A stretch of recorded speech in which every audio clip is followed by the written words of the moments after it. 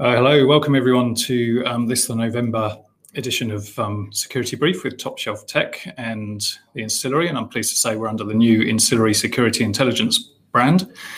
Welcome as always, Ian White from ZX Security. How's the weather down in Wellington? It's pretty bad today, to be honest. The weather's been pretty terrible the last couple of days. So yeah, I've been seeing awful pictures of my mate at a wedding over the weekend in Hawke's Bay, and it looked amazing, which was pretty depressing. Yeah. 30-degree heat. I think it's pretty awful everywhere, to be honest. Yeah. So we launched our new security intelligence brand yesterday or on Tuesday. Yeah, so I'd heard whispers about it, and if you want to, tell me a bit more, I suppose. Yeah. Well, we've been working on this for a little while. Essentially, what we're doing is we've created a sub brand and separating the security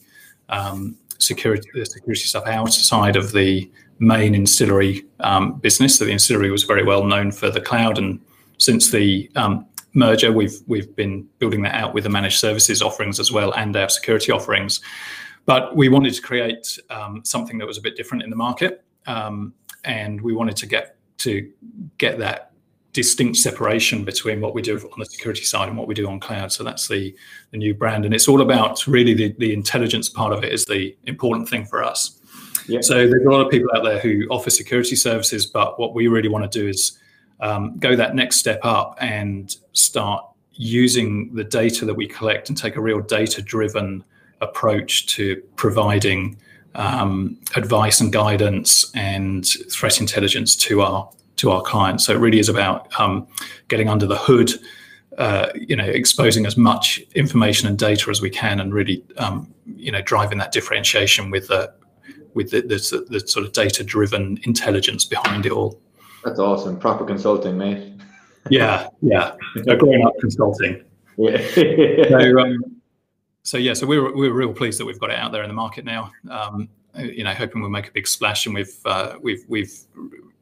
redesigned a lot of our products to we've retooled our SOC, for instance, and we've gone for a lot of real top right type tech six key providers, vendors that we'll be working with. Right. So the likes of Logarithms, Zscaler, CrowdStrike, Tenable, and yourselves, obviously, on the privilege to be in the position for sure. Next to there's some really good brands as well too, with some good rep in the market, Yeah, absolutely, and I think that's that's what we're really trying to provide, is that real top shelf experience for our clients, coupled with deep expertise and putting those two things together to drive stuff forwards. So anyway, enough about us. I thought there's not been a huge amount going on this last month, but something that caught my eye was the Reserve Bank issued some a draft document, consultation document around guidelines for financial institutions around security. I wanted to have a quick chat about that. So I guess from my perspective, what I'm interested in is knowing or talking about whether that's a reaction to just stuff that's going on. Is it paying lip service to stuff, or is this really an indication that things are starting to mature in New Zealand? I guess I'd like to have your thoughts. It's interesting. I have actually read the full submission that they've put forward, and again, I think you're spot on with the lip service. Like, it reads extremely well. There's one good point specifically I read. It's section 3.5, and it just talks about a checklist achieves compliance, but that does not ensure risks are properly managed. There's kind of discussing that side of the thing, like they're already in the realm that they know that this could just be seen as a tick box, kind of not to shoot PCI compliance in the foot whatsoever, but there is an element of tick boxing around that to a number of agencies. They know they need to get it done, we're fully aware it's around financial stuff and ensuring there's a level of security robustness, but there's always ways to game the system and make it a tick box exercise. So it is nice that they kind of had that in there, and they do have a really good one of the other good pieces I read, and so I just have it here in front of me again.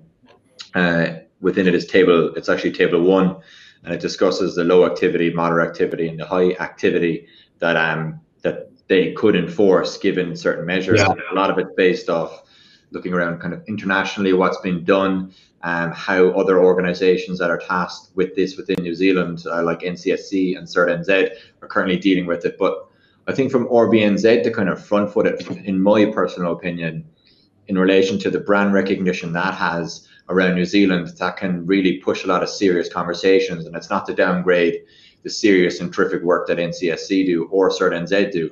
Their brand, in my opinion, is nowhere near as big or as well known to the common folk outside security than like what the Reserve Bank is. So being an independent entity as well too, and having the remit, if they were so far to get to the end goal of getting up to that level 3 of where they see, which would be mandatory pen testing, which in my point of view is a great thing because it's more money for me. I'm not gonna, that's me putting my hand up in that, discussing my conflict of interest. But no, I definitely do think it's a good thing, because there's so much other industries that kind of posture and say they're going to go down the regulation route. And for me, I think regulation done correctly for certain things, and especially the financial sector, which is heavily impacted by security, there is a level of kind of companionship or partnership there that needs to be looked into, because looking at a lot of the businesses that we deal with, heavily the accountancy firms and the law firms that deal with high transactions, a lot of money, that some of which could be potentially regulated by the FMA, and they need to be looking at security more, with much more rigor. Yeah, and I think what strikes me is that your point around compliance versus security is a really well-made one. You know, that's something that we come across a lot, where people are saying, well, you know, I've got these things, I can tick these boxes, but they're not necessarily doing anything or really making them more secure. It's just it's a sort of, you know, false comfort in some respects. I think what else is interesting is that this is to me, I see this a bit of a continuation in the industry from the FMA survey that was done last year. I don't know if you're aware of that, but FMA surveyed a number of their, I think it was about 100 financial institutions against the NIST framework, and released those back into the industry as a whole as a sort of survey results. And you know, from that, which was starting to get people to focus on security within finance and beyond the PCI compliance and that kind of stuff, and then to this from the Reserve Bank now, it does show that there seems to be more of a movement within the financial services industries towards proper security. Yeah, I guess I wonder whether that's something that we'll see coming through in other industry sectors as well.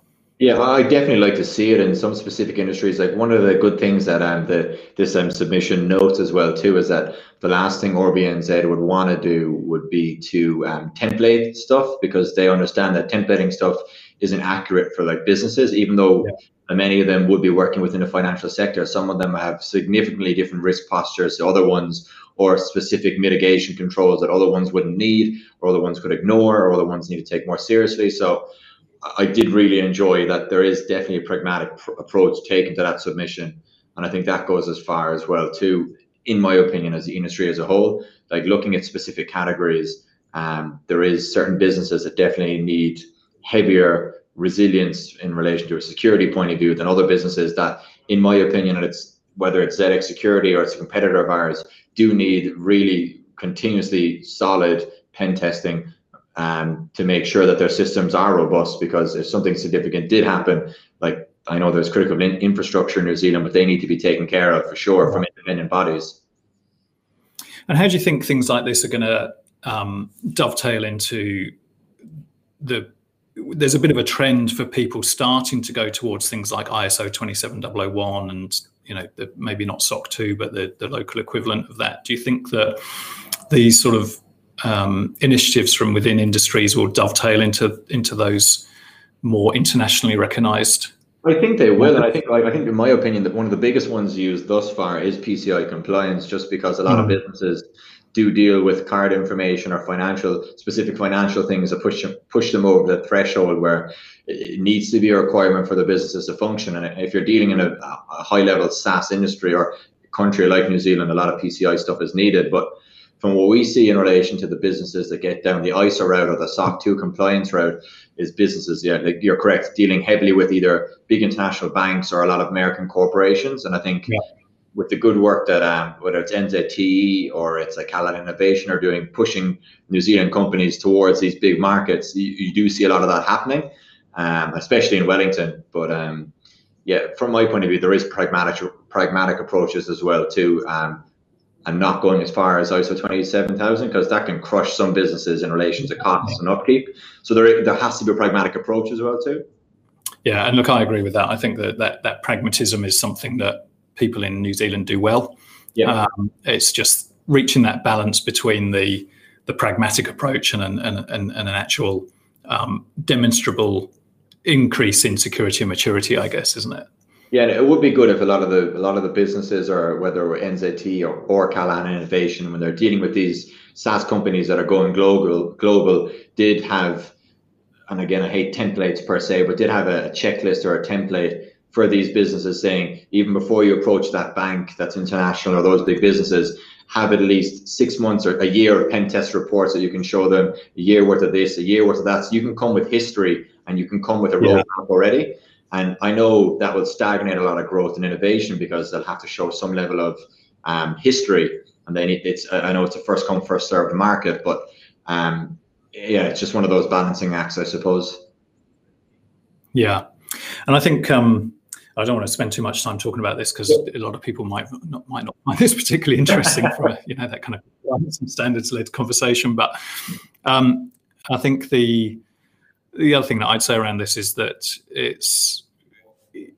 a lot of it is around those bigger organizations pulling the smaller ones up. So I say this quite a lot when I talk to clients here, that New Zealand's relatively small and relatively immature as far as security goes. And part of that, I believe, is because we don't have those massive organizations that spend billions of dollars on security and drag the baseline up for everyone else. So maybe things like this kind of initiative from the Reserve Bank might help to give someone a kind of, older brother that the smaller companies can look at and say, well, look, that's what they're doing. Can we adopt some of that and generally help to pull things up across all the organizations in New Zealand? 100%. And it kind of just to add to that, to finish on it, I think one of the simple things they could do, in my opinion, is they are a financial institution, and something around some financial budgeting around cybersecurity, whether that was specific templates. And again, it all depends on a specific business you work for. I'm fully aware, and each one should have different budgets depending, but understanding how to bake security into costs for projections would be, even for project managers, would be a huge thing. For government agencies or big private companies, that would be a great start. Yeah, I agree with that. Oh, look, great. I think that's probably a good place to stop. I mean, I don't want to... We'll go all day otherwise. Yeah, exactly. But, once again, it's been great talking to you, kind of maybe a bit shorter and sharper today. That's great. We'll find something else to talk about next month. So thanks for tuning in. Always a pleasure to talk to you, Ian. I hope you survive the wild weather that's coming your way. Don't worry, mate, I will. Yeah, and we'll talk next month.